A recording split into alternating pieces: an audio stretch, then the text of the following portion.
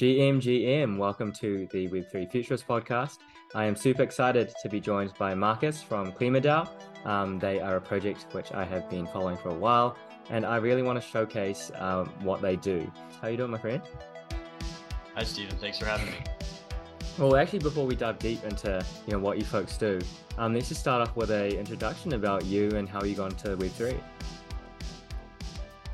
Yeah, so my background is in data science and data engineering. I worked in the Web2 data world for about a decade and started learning about blockchain technology maybe 2017. And at the time, I didn't really see a lot of real use cases for it. I was pretty skeptical about, isn't it just a database? Why do we really need public blockchains? But as I started learning more, especially in like 2020 or so, when I saw DeFi happening and actual utility being driven by this new technology, I got really excited. Started learning more about smart contracts, which had been talked about back in like 2017 in this online class I took, but didn't actually exist, or like no one was really using them for anything. So when I saw stuff like Uniswap and Aave coming online, I was like, oh wow, this is that smart contract stuff that they were talking about 5 years ago, and it's finally here. So I sort of dove in head first, started learning about a bunch of different stuff, and KlimaDAO kind of fell into my lap. I was watching Bankless podcast actually, and heard about it. Got really excited about the idea of using blockchain technology to enable climate action, and jumped in the Discord, started contributing first as a moderator. And then I started building like some Discord bots, doing some data analytics, and the team really valued the work I was doing. So they offered me to come on full time as a core member. Tell us a bit about Klima and what you folks do and what you stand for. Yeah, so at KlimaDAO, we believe that the climate crisis is one of the most urgent problems facing humanity over the next few decades. And we believe that blockchain technology can play a critical role in galvanizing funding and support for important climate action that's happening on the ground. In particular, there's an existing market called the voluntary carbon market, also known as carbon credits, which has a bit of a controversial history, let's say. It's been around for about 30 years, this concept of basically someone somewhere in the world wants to support climate action. They're willing to put up money to fund that action. And someone somewhere else in the world is going to be paid to implement that action in a verifiable manner. That's sort of the fundamental concept behind a carbon credit. And the initial system was cooked up in the 1990s as part of the Kyoto Protocol, and sort of the status quo in that market is that's a very slow process for getting these credits verified and issued, and it's a very opaque system for both trading and finally retiring or consuming the underlying credit.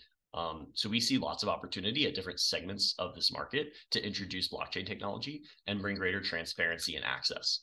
KlimaDAO is mostly focused on the demand side of the market, where in the traditional market, it's dominated by brokers and retailers. A broker is someone who you'll like call on the phone, you'll talk to them for a little while, maybe go back and forth over email, and then they'll give you a quote for like, hey, we'll give you, X amount of this project's carbon credits for Y price. And that price usually includes a pretty heavy markup because the broker, sort of bought that credit a while ago. They've been holding it on their books and then they resell it at a markup. That's their business.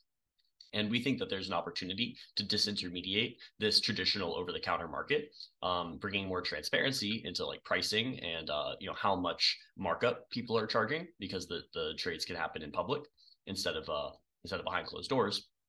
And also, it allows a much broader suite of people to access the market, because if you call a broker and you're like, hey, I want $10 worth of carbon credits, they're going to laugh in your face. Nobody is going to be fulfilling an order that small.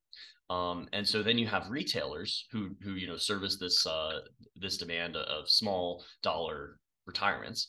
But the trouble with retailers is they're often not super transparent about their pricing. And also, because of the way they operate, they're basically taking a bunch of small retirements and bundling them together into one retirement, which then goes and gets issued in the Vera registry's database. And this sort of it destroys information, right? Because there's information that the retailer has about each individual retirement that their users requested, but then they have to bundle that all together, and so that information is not preserved in the underlying Vera registry. So that introduces risk for things like double counting, where the same carbon credit retirement is attributed to two different individuals or organizations. And it's a huge problem because it really undermines faith and integrity in the market. So with retailers, we think that fractionalized retirements, which are possible when you bring these carbon credits onto the blockchain, you could retire 0.1 tons, 0.01 tons, and that will still be recorded as a separate transaction on the blockchain. So you retain that one-to-one mapping between the user retiring and the record of that retirement on chain.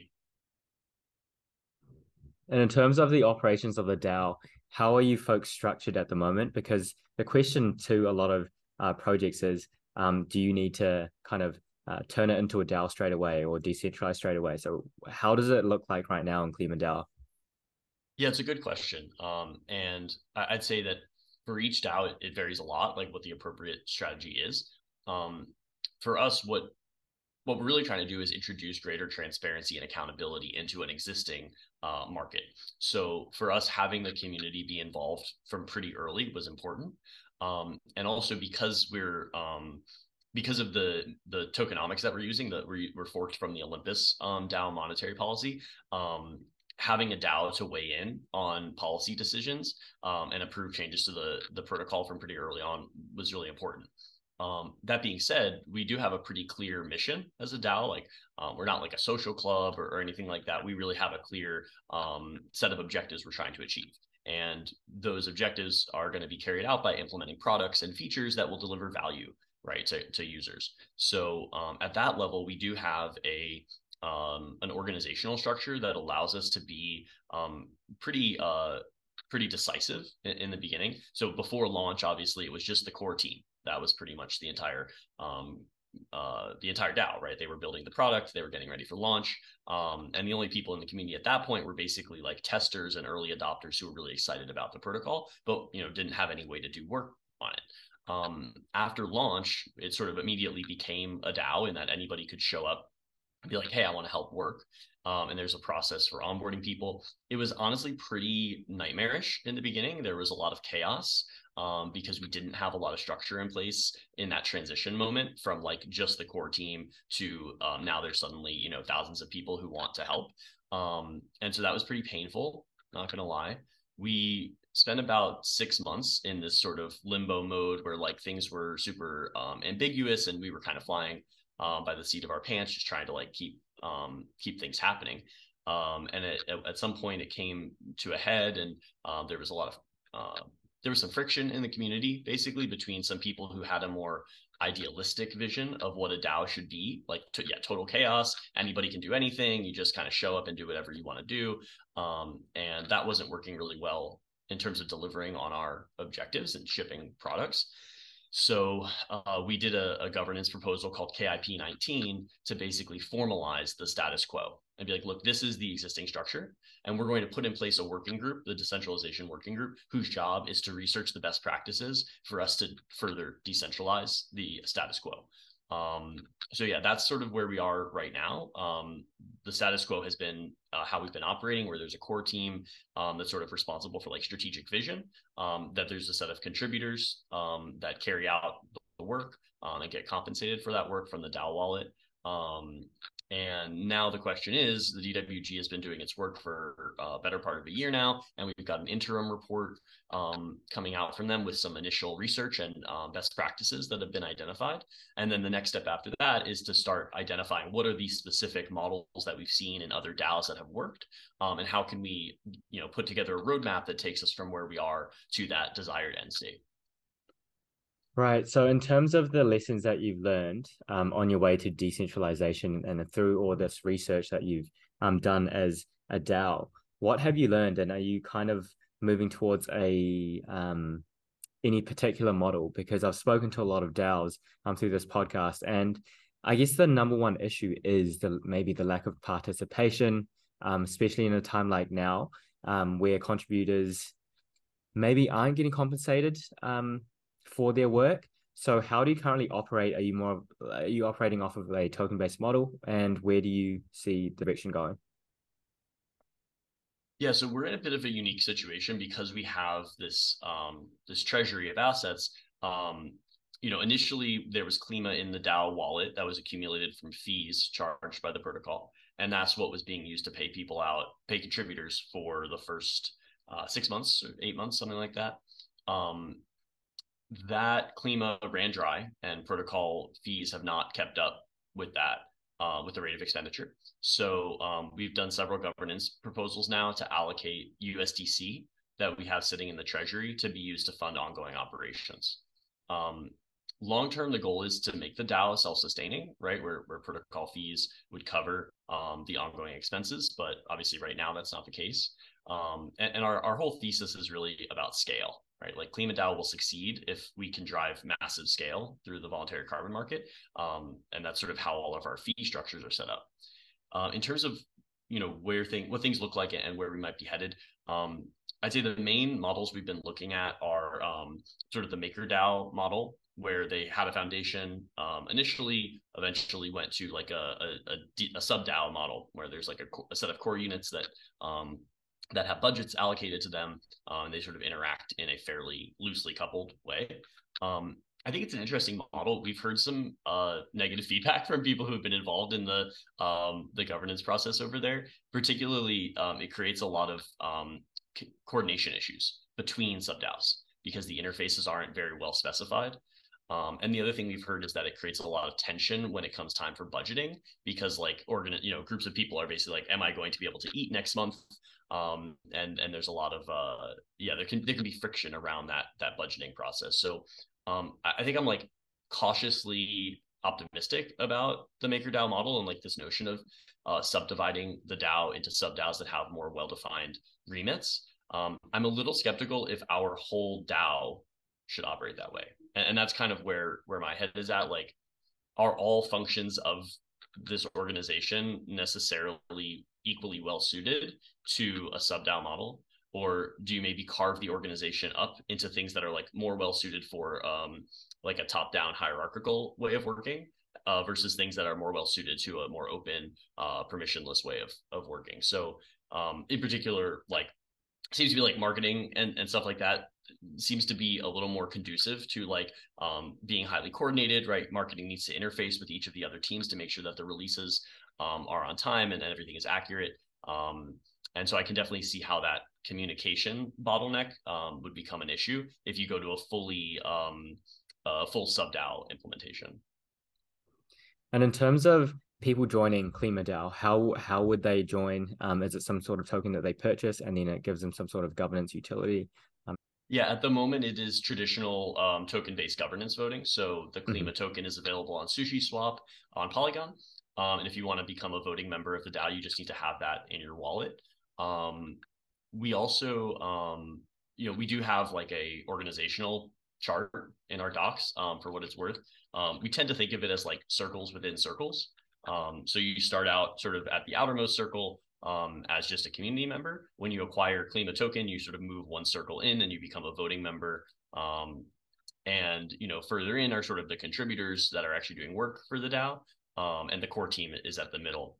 Do you have any challenges operating through a token-based governance right now? Yeah, definitely some challenges. I'd say finding the right cadence has been a challenge. There was a period where we were doing governance votes very regularly, like we had some every 2 weeks or so, and we were trying to get on a mode where we would batch them and like they'd all go up at the same time. That didn't last very long because the cadence just didn't keep up. So yeah, I'd say finding a good cadence that is regular enough that people remember that like voting in KlimaDAO is still a thing, but not so frequent that people get exhausted and just stop showing up. We've actually had pretty good consistency. Like we have over 1,000 votes usually on our snapshot proposals. Like we're doing all right. I think if anything, where I point the issue is less on the token voting part participation, more on the like governance forum discussion part, especially for some proposals. Like if it's a sort of very straightforward, very obvious thing, like, a fee switch or something like that, it tends to be overwhelming support. And so we don't get a lot of discussion. I don't think that's necessarily a problem. It's more like, I think the people tend to show up and vote on the snapshot proposals. Showing up to discuss on the forum is definitely more tedious. Getting people to show up for that is harder. And I think that's why folks love like delegation or something, right? Where you can kind of delegate your votes to someone else and kind of trust them to do that process. Because, like you said, a lot of the folks that join certain DAOs might not necessarily have the mental capacity to sit in and vote every 2 weeks, right? So, how's the delegation process with you folks? So we actually don't have delegation right now. It's something Oh, we've been well. looking at and Hmm. considering. I think the concern is that if you're not careful with how you set up your delegation system, you can end up where like basically one or two people capture the entire governance system. Yeah. So I think what Gitcoin did with like appointing stewards and then allowing people to delegate only to those sort of recognized valuable community members, I think is a really good model. So we've been looking at something like that, but yeah, no delegation yet. It's definitely on our radar. Super cool. And I want to ask now about your competitors. If you kind of see competitors in the space, right? What does the carbon credit space look like? Yeah, it's been really exciting and kind of a wild ride to be part of this new refi movement that's happening. Mm, I'd say when we launched in October of 2021, the space was pretty much clear in terms of like Web3 DAOs that were trying to build demand for carbon credits. There were a few other players who were tokenizing carbon credits before Klima and Toucan launched, like Moss comes to mind. And the thing is that they're not like groups like Moss that are tokenizing credits from the old world and bringing them on chain aren't really our competitors. They're more like our partners, right? They're like the source of supply that we're going to bring to the market and build a liquid market around. Um, so I'd say in terms of competition for what KlimaDAO is trying to do, right? It might help to articulate like in a concise way what it is that KlimaDAO is trying to do. We basically see ourselves as building market infrastructure for environmental assets, starting with voluntary carbon credits. And in that sense, our competitors would be groups like a broker or a trading house that we don't really compete with them directly. It's more like we're disintermediating their market, right? Like they charge a 25% markup or a 50% markup because nobody knows their clients don't know what the real prices are. And by providing liquid pricing and a transparent market, we're sort of undermining the markups that brokers and trading houses are able to charge. Um, so I say that's like our most the most significant like competition that we're bleeding market share basically from them. That's part of our goal is to disintermediate those players. There are a couple of Web3 players that have come up in the last year who are sort of playing in the same space as us.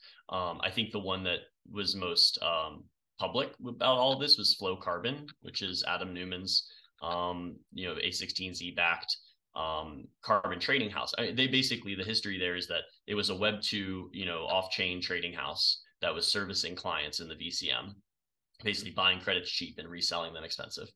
I think they were mostly serving like museums and stuff like that, like cultural institutions. And late in 2021, around the time Klima launched, they started moving into the Web3 space. They were servicing some demand for bridgers, like people who wanted to get credits off chain around the launch of Klima, bring it on chain, and bond it. They were providing those credits. And I think they got the sense that there was a bigger opportunity here, and got together. They were gonna build a DAO. The original plan was that they were going to launch a DAO called Goddess DAO, and that would be like the equivalent of Klima, kind of. It wasn't always clear like what exactly they saw as their value prop. The really interesting thing is they actually came to us with a governance proposal back in like February of 2022, and they were like, "Hey, we're going to be launching our two-way bridge soon. We'd really like you to include, the Goddess Nature token, which was like the credits, the token they were issuing that represented carbon credits." And at the time, we were like, "Well, can you like launch the product and then we can see like if it makes sense for us to include." And we were negotiating with them about like compensation, right? Like how would KlimaDAO be rewarded for taking the risk and integrating their token, and the conversations kind of broke down there. So yeah, over the last year or so, Flow has raised a lot of money. They've sort of made a lot of noise, done a few small experiments, like yeah, they did a couple small NFT projects, and trying to stay relevant, I think. So I'd say right now they're not really competing directly with KlimaDAO. I'd still see potentially an opportunity for us to collaborate with them. But in terms of market positioning, I think they definitely position themselves as like KlimaDAO, but better or something like this at the very beginning. And it's not clear to what extent they intend to directly compete with us, for instance, by like offering liquidity, right? Like, are they going to provide liquidity for their own token, or are they going to rely on third parties to do that? So like if they're looking for a DAO to have protocol owned liquidity in their token, KlimaDAO could do that. Yeah, assuming the partnership conditions were right. I want to now transition into the topic of partnerships, right?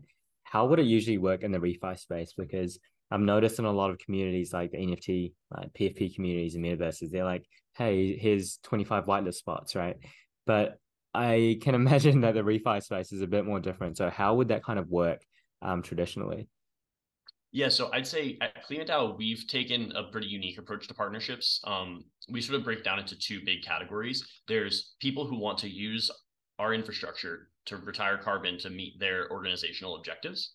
And so we call that Klima Infinity. That's like our sort of B2B partnerships program where we offer offsetting as a service through our infrastructure. And then the partner will provide things like co-marketing, or they'll promote our services to their community, sort of a quid pro quo. You get a service from us and we co-market the fact that you're using it together. And then on the other side, we have more strategic partnerships, where like a good example of this, we partnered with SushiSwap to build a green fee into their decks. So you have an option every time you swap to have a small additional fee charge that's then retired in carbon credits. So that's a good example of like a strategic partnership where it's not like they're using our infrastructure. It's more like we're working together to build something bigger than either of us could do alone. And most of those partnerships, those partnerships include both like players in the refi space and organizations like more traditional Web3 groups. Like we recently had Goldfinch, the lending protocol, use our retirement aggregator and join Klima Infinity. Jones DAO just recently joined Klima Infinity. So we see that as a really powerful strategy for coordinating within the Web3 ecosystem and getting some stronger network effects by leveraging the communities that are already here. Marcus, I want to ask about the relationship between KlimaDAO and the traditional carbon market. Do you mind explaining about that? Yeah, it's been an interesting journey over the last year and a half to see how the traditional players have reacted to everything going on. I mentioned earlier that there were some players tokenizing carbon before the launch of Toucan and KlimaDAO, like Moss. And at that time, like 2017, 2018, the traditional market didn't really notice or didn't seem to care much because it was pretty small activity, like a couple million credits tops. And it was only when KlimaDAO came along and brought this new incentive system and created a reserve, basically like a treasury full of carbon credits, we were able to bring 25 million credits on chain. And that made the traditional market sit up and take notice. The sourcing to bring those credits on chain had a significant impact on the over-the-counter market.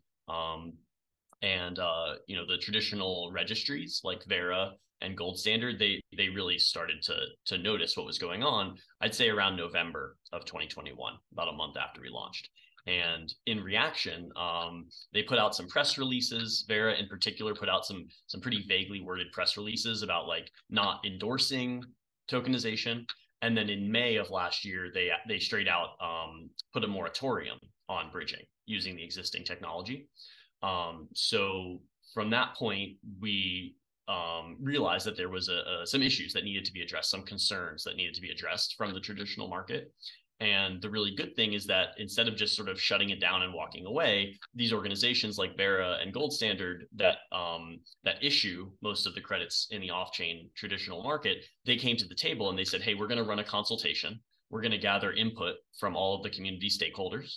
And then we'll put out a policy that sort of represents the synthesis and like what they think is the best path forward for their registry. So we're at the point now where those consultations have been completed. KlimaDAO submitted responses to both Vera and Gold Standard and a couple of other ones. And now we're in a waiting game. And it's sort of a game of chicken where whoever goes first is going to have that advantage of being like the first registry to enable bridging again. But I think there's also some hesitance because you can imagine that once a registry puts out a policy, that's going to be looked at by all the other registries, and they're all going to react and adjust their policies. So it's not entirely clear yet what the policy for bridging will be from these traditional registries, but I think it's pretty clear that there will need to be some kind of policy. Because there's enough excitement, there's enough activity around the on-chain carbon markets that I think if a group like Vera decides to just not have anything to do with digital carbon, I think other registries will see that as a massive opportunity to take market share away from Vera. So we see this really interesting competitive dynamic emerging where very similar to like a more traditional incumbent disruptor dynamic, right? Where like the disruptor has some innovative new technology that enables them to be more efficient or have greater scale, and the incumbents are sort of scramble to either adopt that technology or to cope with the fact that like now their competition has an advantage over them. So yeah, we'll see how that all plays out, but it's going to be a really exciting year for the voluntary carbon markets. And I think my expectation is that we'll see a lot of adoption of blockchain technology among the traditional players. How do you personally see it played out, and what's the best case scenario for Klima? So personally, I think that the competition is heating up, and I think that the days where like Vera can sort of sit on their laurels and like maintain their 70-80% market share are gone. They're going to have to fight to maintain their market share, especially given all of the negative media attention that's been thrown at Vera recently. They're sort of facing attacks from multiple sides, and they're going to have to really evaluate their strategy to make it. In terms of what I think would be best for KlimaDAO, we're really set up to maximize like competition and throughput, right? We want to maximize choice for the users that use our infrastructure, and we want to make sure that the different options are competing against each other so that we get reliable pricing and sort of the best products come out on top. That means like the lowest fees, right? The highest impact credits. We want people to be competing on that rather than competing on whether their technology is like completely closed and you have to have a bank account to access it, or or open in public the way that blockchain technology allows. So yeah, I think the two big dimensions I see playing out, and I think what would help Klima is if we get open, minimally permissioned systems that allow as many people to access them as possible, and if we have sort of a robust relationship between the traditional players that have dominated the space up to now and this emerging new cohort of refi projects that are really trying to change the status quo and accelerate the impact that this market is having. Well, all the best, and we'll be sure to keep a close eye on how things play out. It's going to be an exciting time this year. I want to start wrapping things up, and I want to talk about what's next for you folks and what to kind of expect in the upcoming weeks and months. But at the end of the month, we have ETH Denver / DAO Denver. I'm assuming you folks are going to have a presence there. What are you looking forward to the most? Yeah, I'm really excited. I'll be speaking at DAO Denver and Shelling Point about Klima and what we're working on. Yeah, I'd say generally just like meeting up with people again in person. I'm looking forward to that a lot. Seeing a lot of old friends I've met at previous conferences. I'm also going to be there with some of my colleagues from Klima, so definitely looking forward to hang out with them in person. Yeah, I mean, I think during the pandemic, it became very clear the value of in-person events, and now that they're back, it's definitely important and really valuable to be attending these in-person events. So yeah, I'm looking forward to Denver. I'll see you there. Yeah, that'll be great. Where do we find you? Where do we find KlimaDAO? Yeah, so you can find me on Twitter as Clem Aurelius. I'm also on Discord as Marcus Aurelius. You can find me on Telegram. Yeah, feel free to get in touch. I'm pretty available. KlimaDAO itself, the main website is KlimaDAO, KlimaDAO.finance. We've got a blog, we've got docs. As much as you care to learn about the protocol, there's plenty of information there. And our Discord is definitely the center of like community activity. So if you want to get involved in the conversations or have questions, our Discord is definitely the best place for that. Thank you so much for your time, Marcus. It's been an amazing conversation, and I'm sure the folks listening will be sure to check out. But thank you so much for your time. Really appreciate it, and we'll catch you on the next one. Thank you, Stephen. Bye-bye. All right, bye.